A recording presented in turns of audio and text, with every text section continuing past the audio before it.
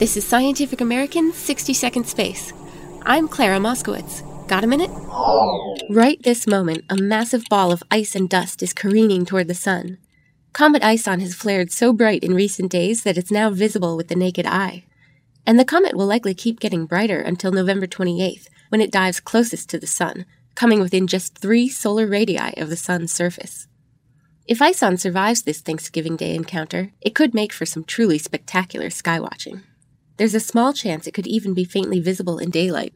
But such views would be dashed if the comet's ice core disintegrates from the sun's intense rays and gravitational force. The rare comet was discovered last September. ISON started its journey thousands of years ago in the Oort cloud, a spherical collection of icy bodies about 1 light-year from the sun. The comet now appears as a faint smudge in the eastern sky before dawn. Its tail has noticeably lengthened and is now almost as wide across the sky as the bowl of the Big Dipper. So grab a telescope or binoculars, or just look up. Don't miss this once-in-many-lifetimes event. Thanks for the minute. For Scientific American's 60-Second Space, I'm Clara Moskowitz.